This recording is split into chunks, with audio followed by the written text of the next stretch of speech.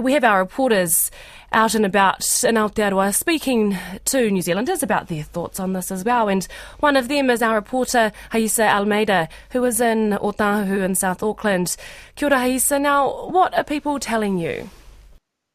Kia ora, Mani. The general feeling amongst the public is, as expected, sadness. Most of those I've spoken to said that even though the news didn't come as a surprise, the Queen's death means an end of an era for most New Zealanders.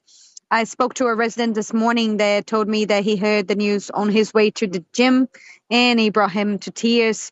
Another resident said the Queen was a figure present in her whole life, and knowing she's no longer around us means a new chapter ahead, not only for her, for the royal family, but for those that followed her.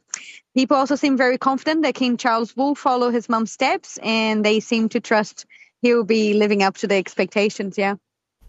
Oh, kia ora for that. That is Haisa Almeida, our reporter in Otahu, South Auckland.